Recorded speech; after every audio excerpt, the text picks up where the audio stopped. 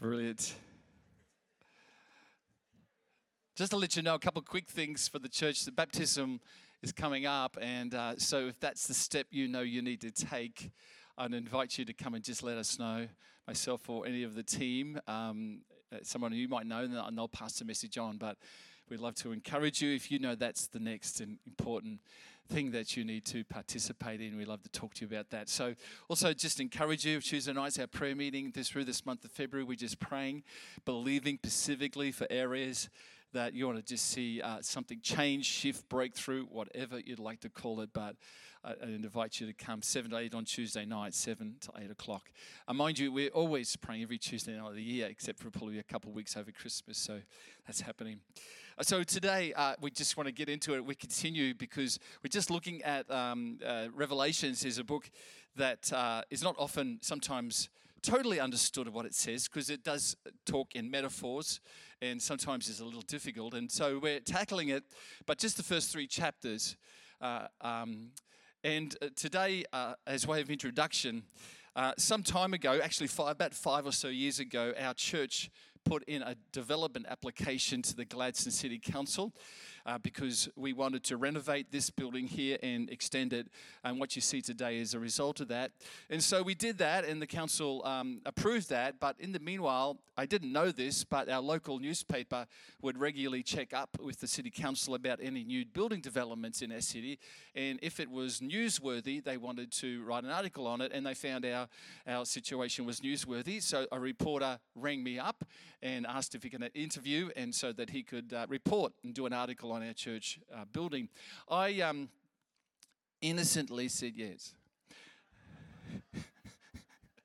He came, we had a good chat for 20 minutes, he went, and they wrote a half-page article in the Gladstone local paper, and generally it was favourable.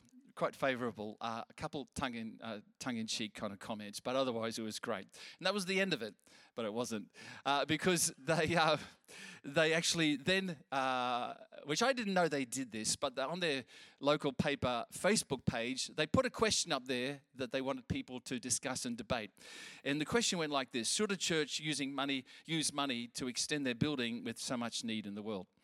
So it was a question. It was kind of like that. Don't quote me exactly, but it was a question that they wanted to create some interest and, of course, ultimately interest in the paper. And I appreciate that's what the media are about, and I respect that. But they got to work and live and have an income, haven't they?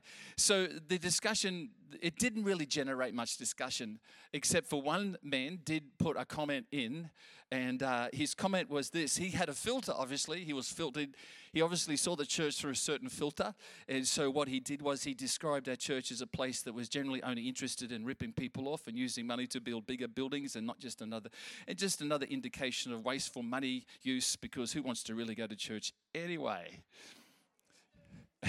Well, you guys do, yeah. Thank you. And that's what our wonderful 8:30 group of people said as well. And plus all the other wonderful people in other churches in our city. So we decided how we were going to respond, and we did absolutely nothing. Because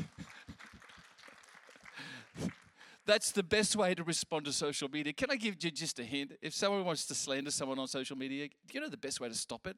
Just don't say anything. Anyway, cool. So in actual fact, someone else from another church made a comment and uplifted us. And it fizzled out within 48 hours. Praise God for that. But it brings to my attention the reality of what the world does think of the church, the Christian church of today. And there can be varying views and thoughts about the Christian church. Some people love the church of Jesus Christ. Some people have a filter that is fairly painful in their experience of the church, and so they don't like it or they don't want to be a part of it. Others are indifferent, whatever the case. But out of all that, I think a great question would be, what does Jesus think of the church? What does Jesus think of the church? Because, when you think about it, he actually had a bit to say about the church. And in these first 3 chapters of Revelation, he has a lot to say, because we see Jesus makes comment and gives a narrative of discussion, or well, maybe not discussion, but a narrative that John, the disciple of Jesus, wrote down And we see that Jesus addresses 7 churches in then what was called Asia Minor, modern-day Turkey, unfortunately where that earthquake, not very far from where that earthquake has just unfolded in these last several days, tragically. But we see 7 prominent churches there. So we see this, Jesus makes comment about it. And Jesus is not saying the church is perfect because he commends them, but he also corrects them. And we all understand that we're sitting in an imperfect church. You know why? Well, number one, I'm here. I'm imperfect. What about you? Yeah. But I'm not going to focus on that. But I'm just saying that the reality of humanity is here. But you know what? That's why the church is here. Because we come together and he established his church for us, whether we're healthy or whole or a little bit broken or a lot broken or whatever. He knows this is his best plan and purpose. And so my question is, let's not go to some media outlet for answers of what the church is like. Why don't we just ask Jesus? And that's what we want to continue to do over the next several weeks as we look at the first 3 books. And John writes, as was transcribed by Jesus in this vision, because John, of course, the last remaining disciple of Jesus out of the 12, was exiled to a little island about 40 kilometers off the coast of modern-day Turkey. And there he had nowhere to live. And tradition, not the Bible, but tradition says he lived in a cave for quite a while. And there, in a time of worshiping God, praise God that we can worship him anywhere. It doesn't have to be just a church. In a cave on the island of Patmos, he started to worship God. And as he did, Jesus shows up in a vision and gives him a revelation of the reality of Jesus himself, but also what Jesus spoke to him about the 7 churches that were in this particular area of the world, called Asia Minor at the time. And these 7 churches were 7 real communities, real people, real struggles that they had, real things they had to face. And I love it because what Jesus had to say is not only a wonderful insight into people's lives back then, which is literally the end of the 1st century, 95 AD, when this book was written, but literally it is a reference point for ourselves as well, because what it says to us is incredibly encouraging and beneficial on how we live our Christian faith. In reality is what we think of Jesus. And it will encourage us, it will challenge us, but we'll look at it. So, with that said, can I read chapter 2 of Revelation, starting in verse 1. And the first church we want to look at is a church called Ephesus. Ephesus is still there today. It's on the coast of Turkey, on the Mediterranean Sea.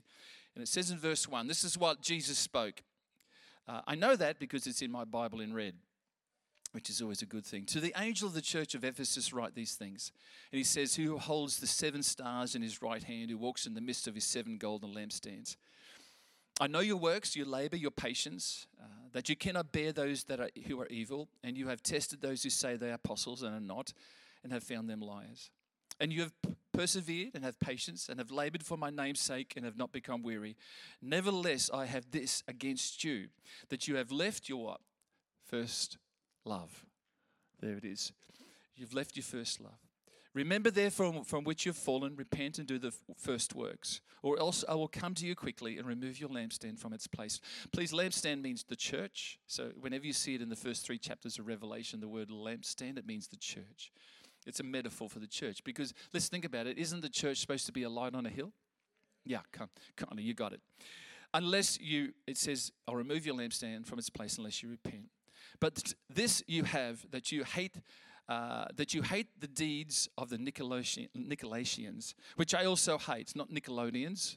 That's a cartoon channel.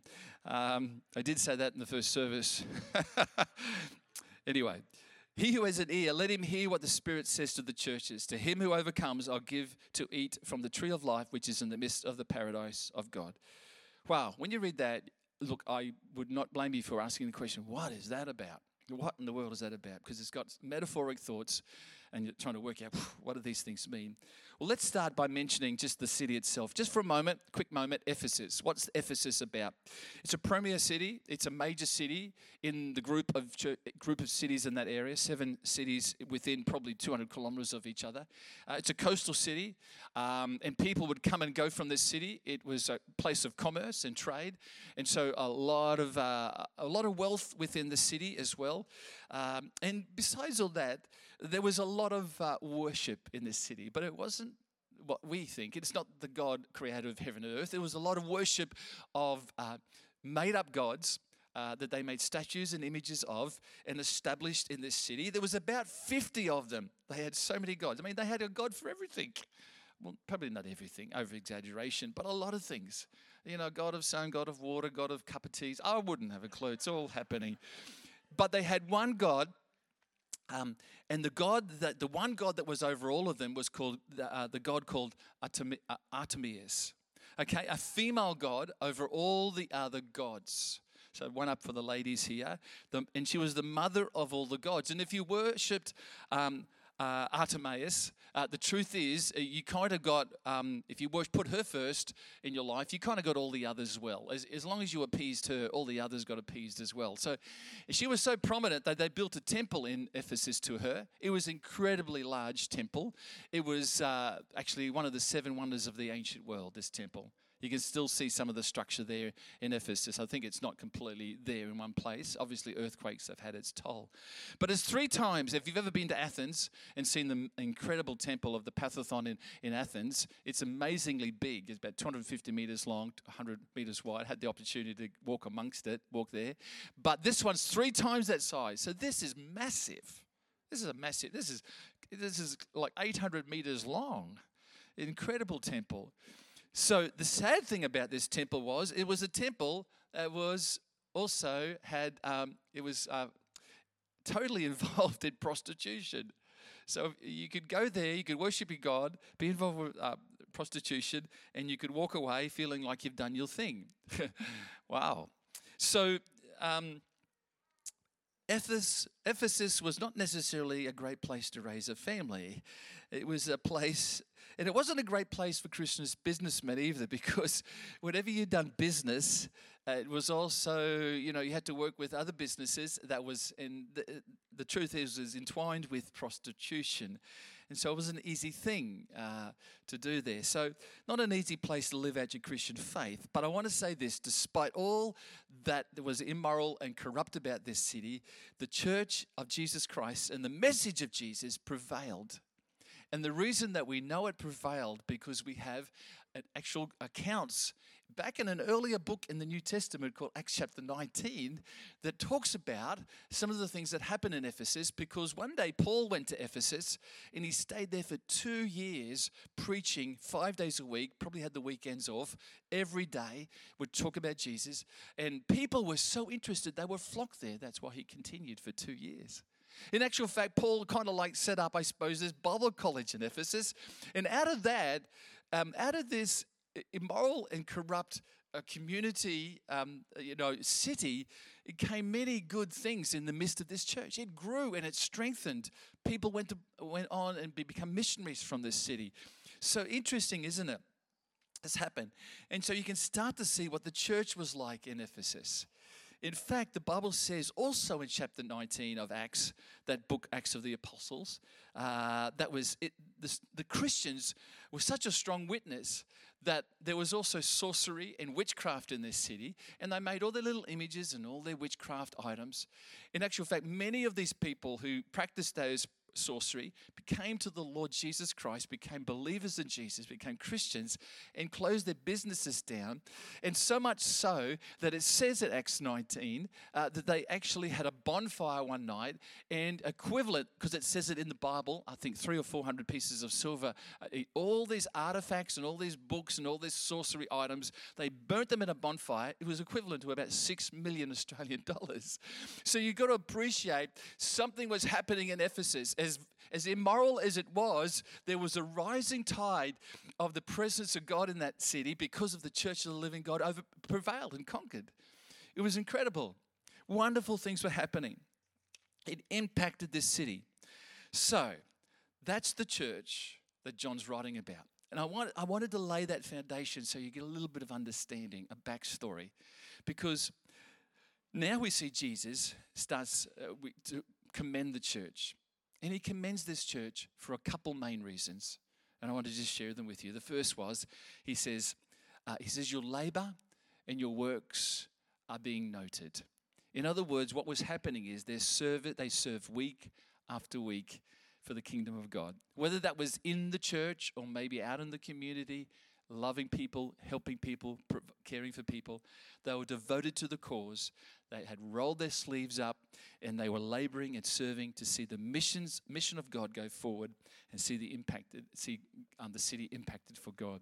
And so Jesus sees that and he commends them. He says, come on guys, you're doing a great job. Your service is exquisite.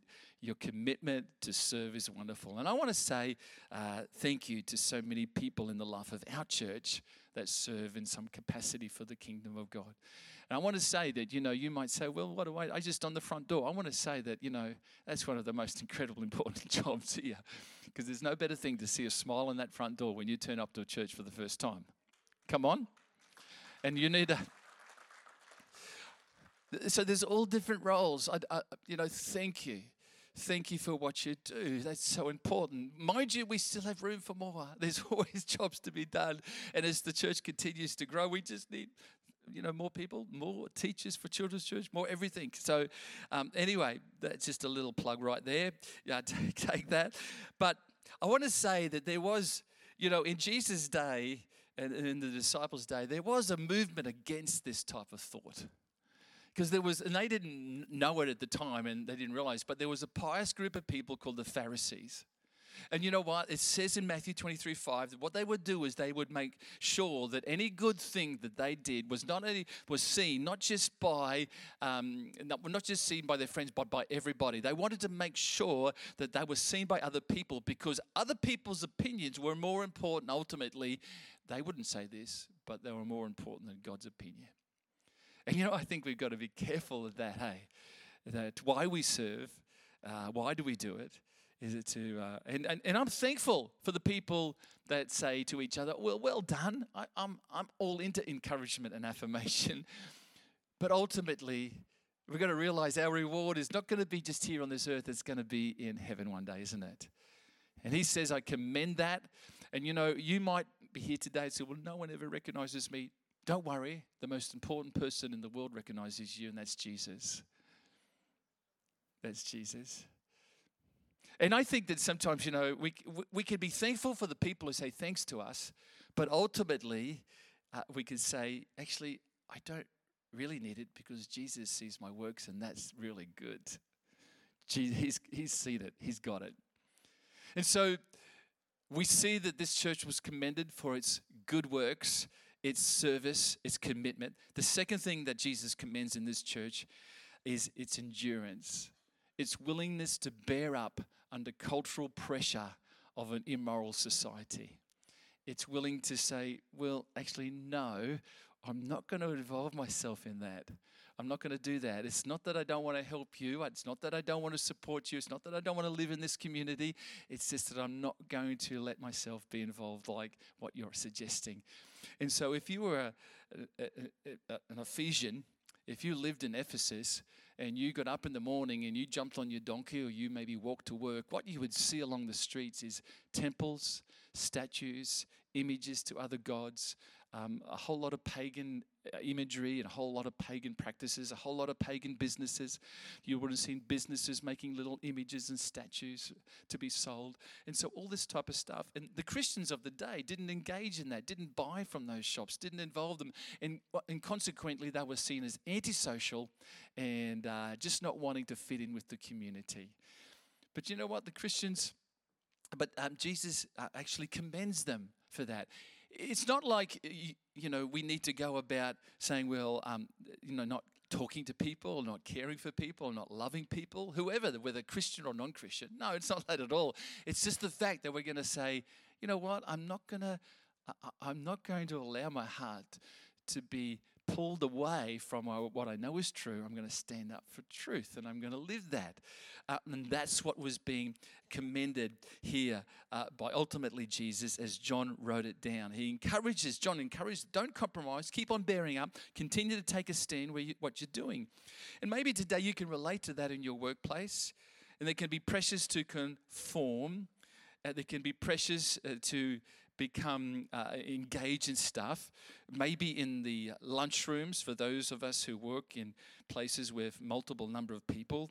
The lunchroom gossip, you say, no, I don't want to be conformed to that. Or maybe the lunchroom rude jokes that happen for some of us guys when you work in industry and you just you don't laugh at their jokes and everybody looks at you and you feel a little ostracized. But, I want to encourage us today. It's not lost on God.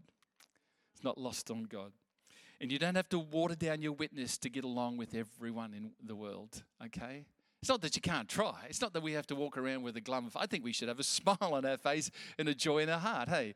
And support, love, care, talk to people.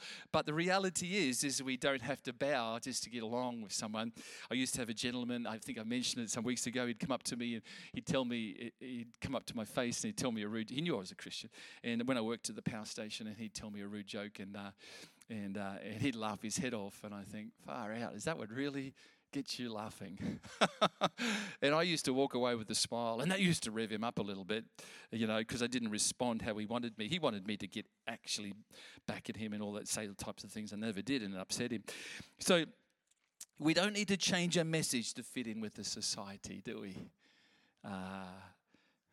If there's no point of difference for the church, if there's no point of difference between us and the culture of the world, what are we going to bring people into? More of what they got? They don't want that. Honestly, people, when they're searching for answers, they don't want more of what they got. They want something that's a point of difference.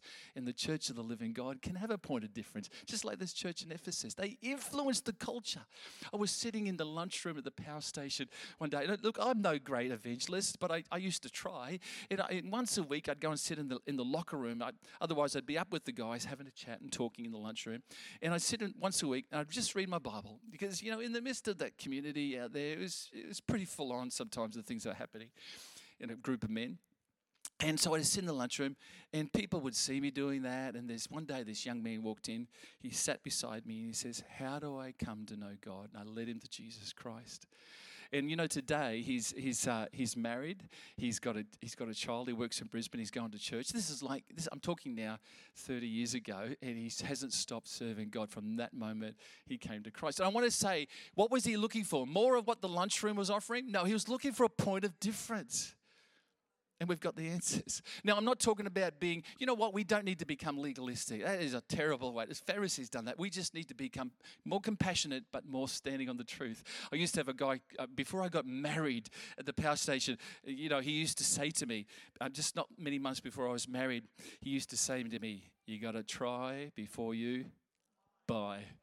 And if you don't know what I'm saying, let it pass over your head. That's okay. You know what I'm... And I would say to him, no. And he'd say, you're an idiot. And I'd, under my breath, I'd say, no, you're the idiot.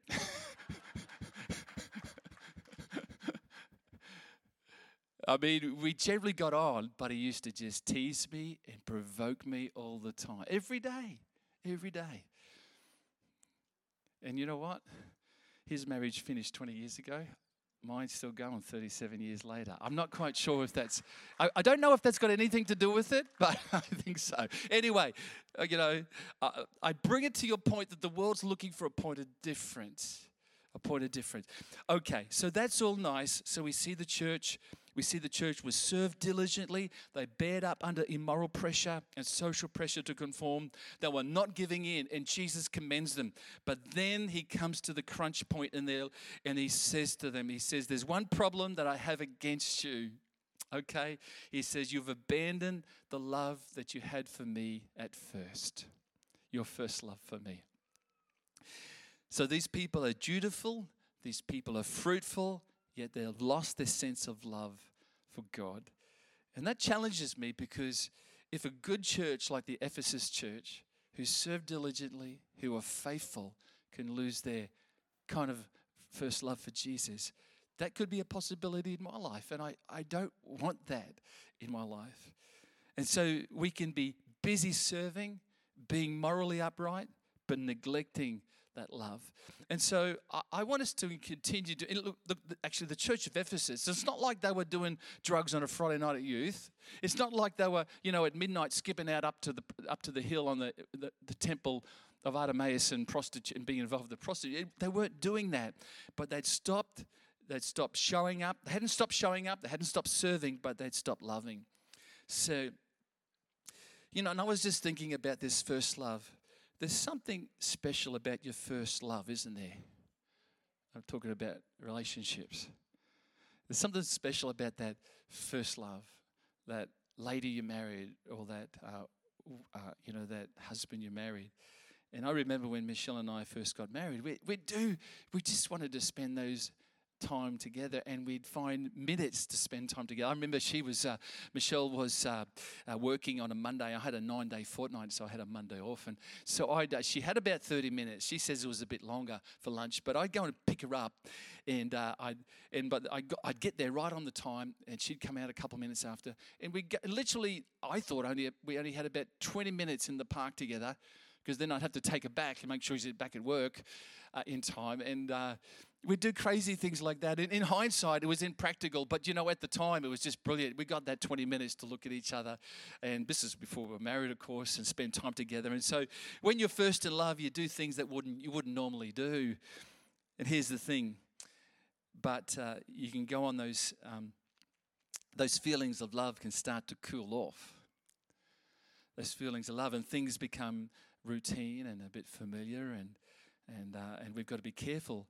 And we can take maybe spouses for granted, or friends for granted, or relationships for granted. And Ephesus has lost its first love, life routines, things to do, places to be, schedules to meet, had kind of ruled over all the other, that it had become busy in this church, in this life. And so I asked myself, what was the revelation they needed? What was the turning point that they needed to understand? So this first love could be restored. And revelation they needed, as I look at the scripture in verse 1, it was right there in the introduction in verse 1. This is what it says. These things says he who holds the 7 stars in his right hand. This is what I read to earlier. Who walks in the midst of the 7 golden, what? Lampstands. And the lampstand means church. So the lampstand, we see here, Jesus, they'd lost their love for Jesus, but they needed a revelation again that Jesus was right there among them. Can you see that? He was right in the midst of their church. So here's the point. If you lost your first love for Jesus, what you need is a revelation of his presence. A revelation of his presence. A restoring of that awe about Jesus. Some may think, well, you know what? I'm pretty snowed on. I just need a holiday. I just need a long weekend. And you know what? That's great. If you do that, great. But I wanted you to take the time on holidays or long weekend just to restore that love relationship with Christ. Why don't you just spend time in that place of just sensing his presence, just talking to him, that element of worship. It doesn't have to be songs. You don't need a 7-piece band and a great worship team. You just need you and Jesus to worship. And I'm not saying that you shouldn't be in church either, because I think that says, and we'll talk about that in the rest of the letter, that's a powerful time. But you can see, just to come near, draw near to him. Think, do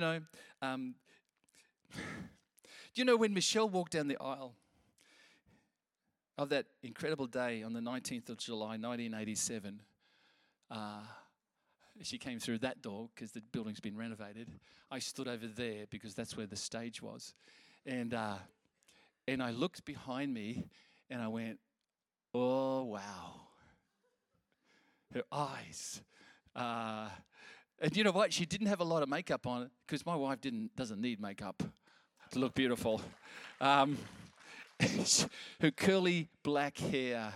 I just went, well, I'm going to marry that. This is going to be the best. Besides my commitment to Jesus, it's going to be the best day of my life, But here's the problem. 20, 30, whatever number of years down the track, we can have our spouse come home and we can turn around as they come through the door and go, it's you.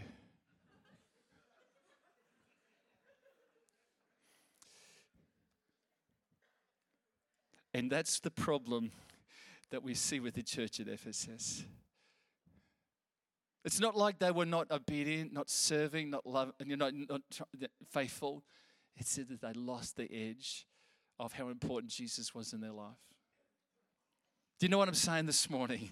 The key to reigniting a love relationship with Jesus, believe right. You can be believing right and enduring right, but lose your love in the process. So what does it mean to love Jesus? How about we just look at that for a moment? What does it mean to love Christ? And I want to say this. Number one, Jesus wants our affection. And your first love is marked by feelings, strong affections with your spouse. It's always marked by strong affections. There's a sense. I'm not saying you go on feelings all the time because feelings come and go. Infatuation comes, usually comes and then it never comes back. But infatuation, but that commitment and that true awe. Sometimes, look, I'll be honest. Because of those moments, and because I married my wife, who I just adored and loved, I still have those moments. I look at her and go, "Wow, come on." You're saying, "Oh, you're so perfect." No, I'm not. You haven't seen Michelle and I. We haven't got it. But I'm just saying that when you lay a foundation, it can be so wonderful, that marriage, and it just gets better. Okay. Sorry. Okay. And you don't just like them, you actually love them. And Jesus was asking, when Jesus was asked what the greatest commandment was, you know what he said? Love the Lord your God with all your heart, your soul, mind, and what? Strength. That's all encompassing, isn't it? That's all. It's not just like, well, in my mind, I agree. In my mind, I love him, but I don't know. It's getting, I'm not really feeling it, But, when Jesus says with your mind, soul, strength, your heart, everything, that's all encompassing. And you might say, well, it's easy for you to say, how do you do that? Well, I just think you've got to reignite that time, opportunity of just being in his presence. Just spend time. Just a moment. It can be that 10 minutes in the morning. It can be that whatever it is, but it's just giving him the time. Giving him that time. And if you're like me and you've been following Jesus for a little while, one of the greatest dangers is to start to see Jesus as a figure to be studied or a worldview to be, to engaged in, or maybe just a doctrine to be memorized instead of a person to be known. To be loved and have a relationship. And when you embrace Jesus, we can want to serve him, and that's good, but understand as much as love embraces duty, but don't let it evaporate in duty. Don't let your love evaporate in serving. As much as the Ephesus church was good at serving, sometimes we've got to be careful that in our service, that love for Jesus can evaporate because I'm always doing it. I'm just the only one who does these things. No one helps me. And our love for Christ can grow cold, and we can't please let that happen.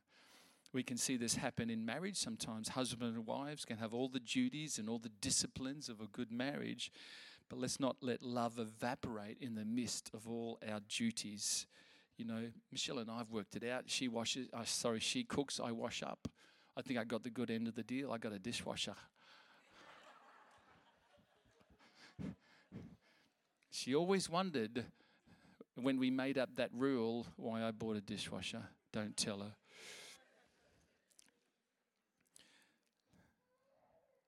Don't let that love for each other die in the midst of the daily grind. And so sometimes we can do that with God. I read my Bible. I've done my duty. I've done my Christian disciplines. I prayed for my family, completed my duty. No. Why don't we just come back and just let us stand in awe of him? In awe of him. And you know what it takes is just a moment that you just put aside, block everything else, go somewhere else, go away, whatever it is, find a lunchroom with a locker room down below, or find a locker room down below, and just a bit of time in his presence. It's amazing. It's amazing if you draw near to him, how he'll just draw near to you. Here's the second thing of what Jesus wants, as if we're going to, means to love Jesus. It's not only refining our affection, but Jesus wants our allegiance. Have you ever noticed that about love? Love tends to be exclusive rights in the relationship. Exclusive. It's not an open marriage with the bride of Christ. Do you know what I'm saying? There's no concubines or mistresses or anything else. No, it's just one, Jesus, and we're the bride of Christ. Nothing else. Exclusive. Exclusive rights. And when we get married, we can say things like forsaking all others. We can say till death does us part, and as for as long as we both shall live. You remember those things we said? If you're married, forgive me if you're not married, just take notes this morning. You're going to be possibly. Okay. So, and all of these lines, what are we doing? We're pledging our commitment to the other person, and we're saying between you and me, that's it. It's exclusive. And yet we see that when it comes to Jesus, maybe we're not exclusive. We kind of allow the time. Maybe we could just have with Christ. We allow that thing in the lounge room that's got 4 sides in it. What's it called? A TV? Or maybe we allow that little thing we hold in our, what's it called? Hand, with the screen.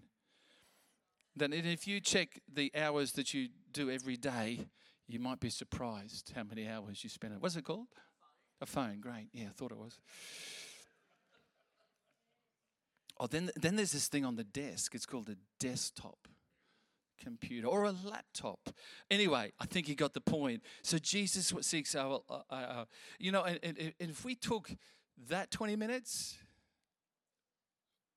maybe we'd reignite our allegiance and our response to him. You know, Jesus, as the team come this morning, it just says the last thing. Jesus wants not only our allegiance, he just doesn't want our affection. Jesus, to reignite a love relationship with Christ, it also is proved in our actions. Our actions. And Jesus says, I know your works, because love starts as an affection, okay, grows into a commitment of exclusiveness and allegiance, but it's outworked in our actions. Outworked in our actions. We're also going to just partake of communion in a moment. So just sit there, relax. But we're going to ask the team just to pass out communion this morning, because I think one of the most wonderful opportunities of response to Jesus is an action to actually remember what Jesus has done for us, because ultimately his incredible love was reflected to us through this action that we're going to celebrate just in a moment. But Jesus asked for our actions. Our love starts as an affection, grows into an exclusive commitment, but it's outworked in an action. And if I said to Michelle, I love you, Michelle, I love you, and I never lifted a finger around the house, Michelle would have every right to say, well, you could have loved me with a vacuum cleaner. And I know that job sucks, but someone's got to do it.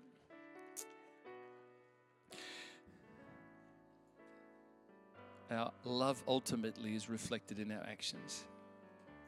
You know, ultimately the greatest reflection, greatest example of love was Jesus, because he came and done something that no one else could do.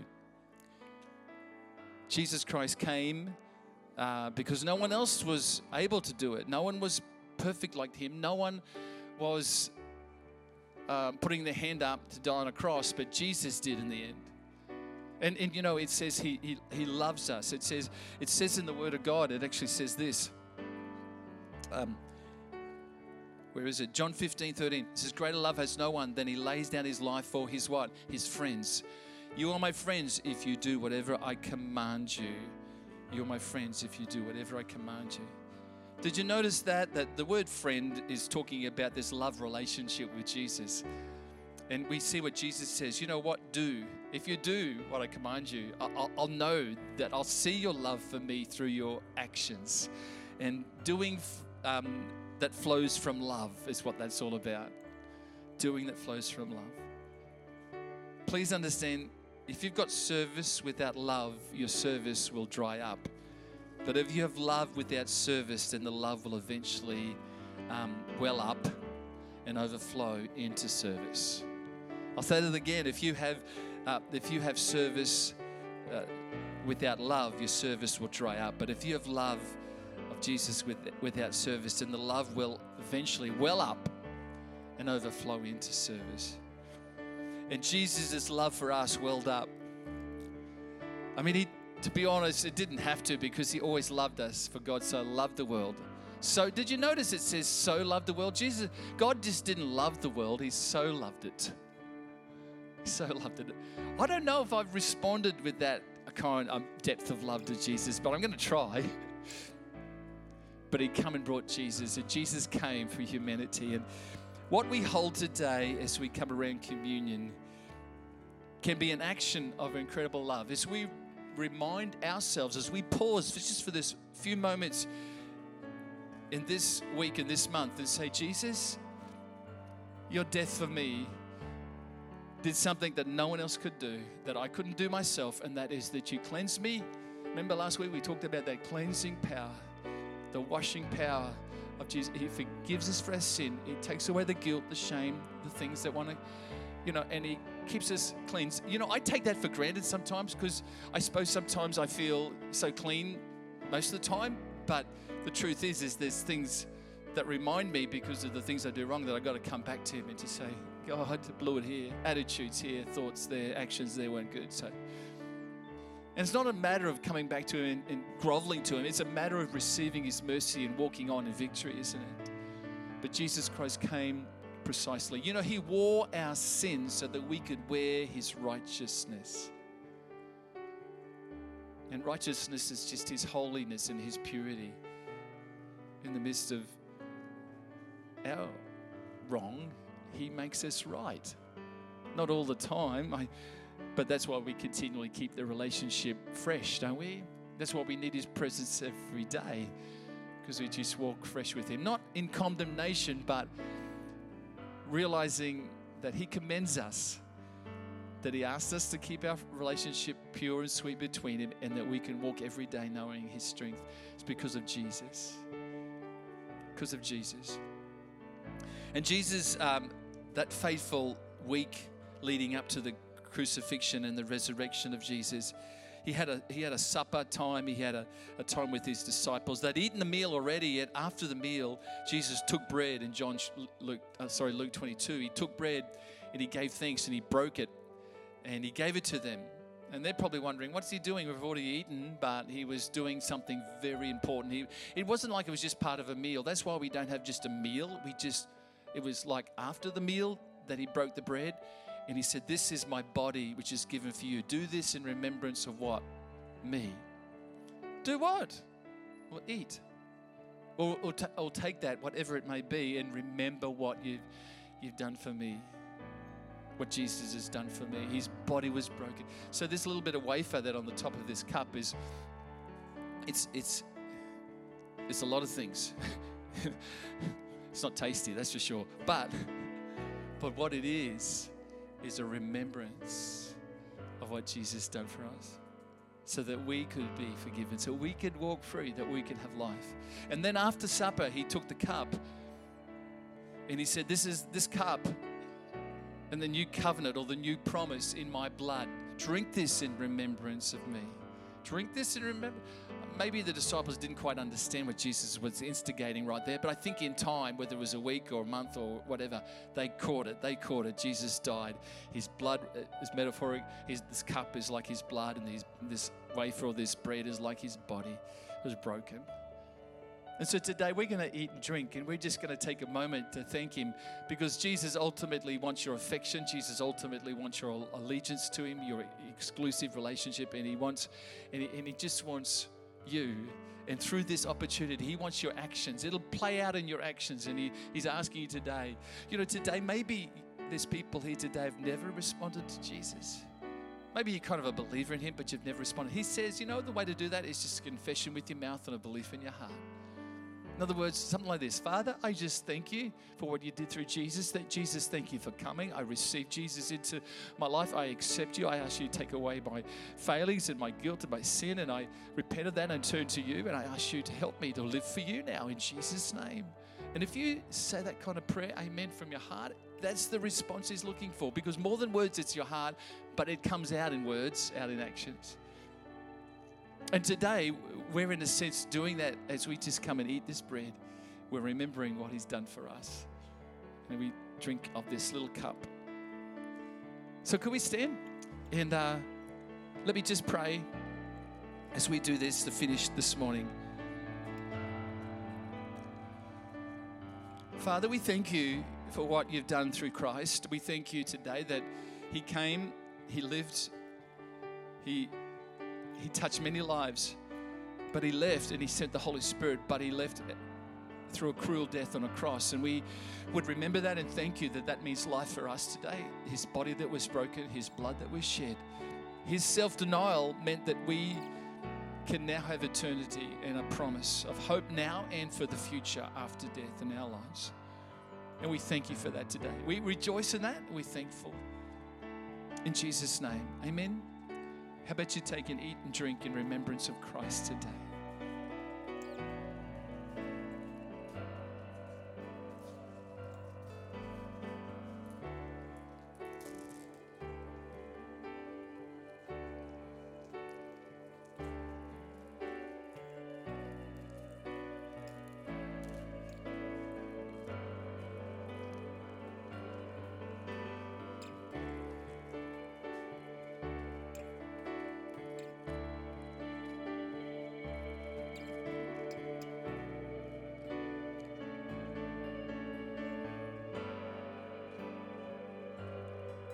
Come on, just pause for a moment.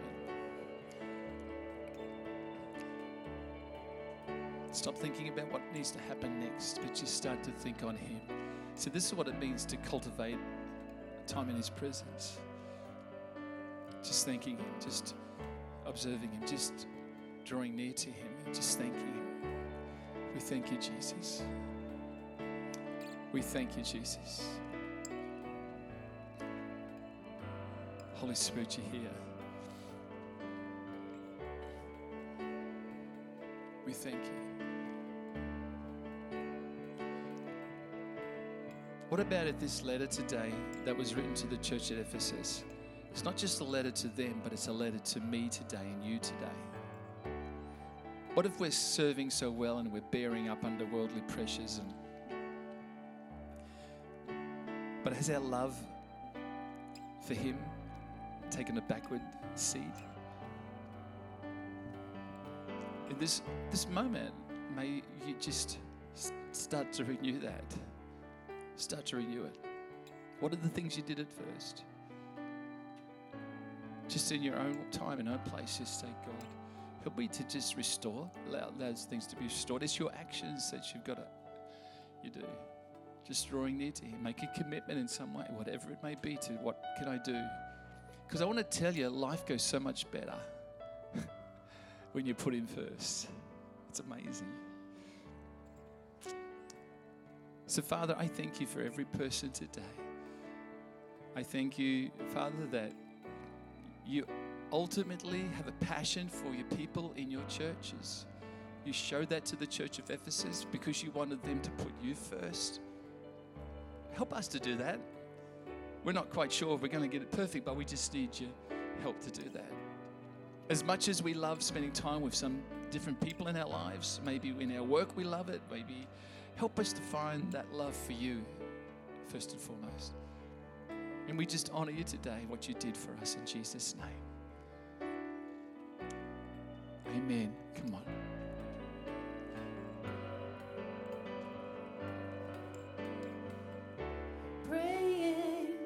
For a miracle, thirsty for the living well, only you can satisfy.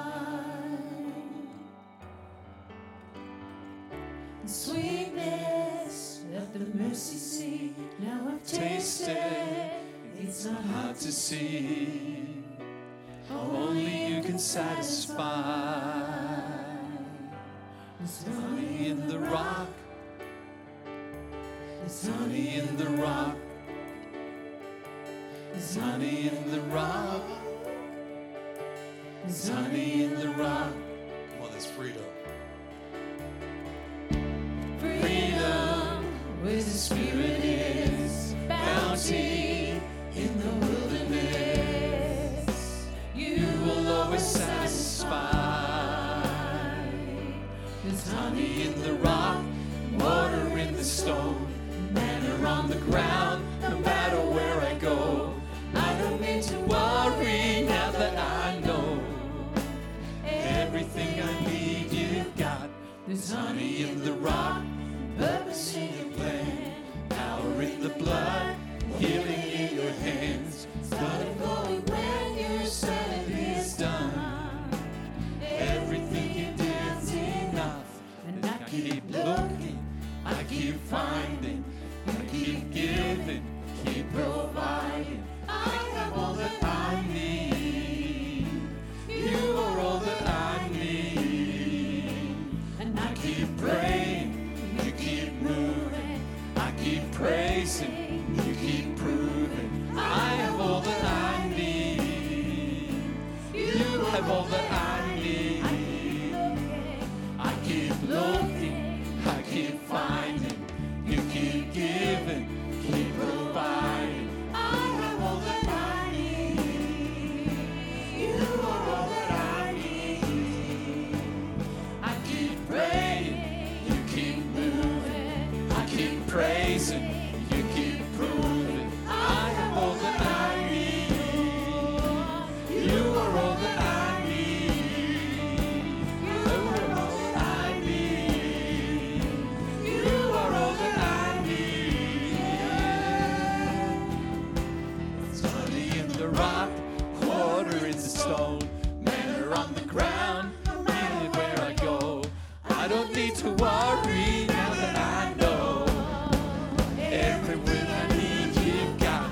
There's honey in the rock, purpose in your plan, power in the blood, healing in your hands. Starting from when you said it is done. Jesus, you are enough. There's honey in the rock, water in the stone, honey in the rock. There's honey in the rock. There's honey in the rock. Father, we thank you that the reality of you being that incredible foundation in our lives means that we can live better, live well, and live as a testimony and a witness of your incredible goodness and love. So we commit ourselves to you today. We thank you for your presence today and opportunity to be together. Amen. Encourage someone today. Why don't you take them to lunch? That'd be great. Have a good day.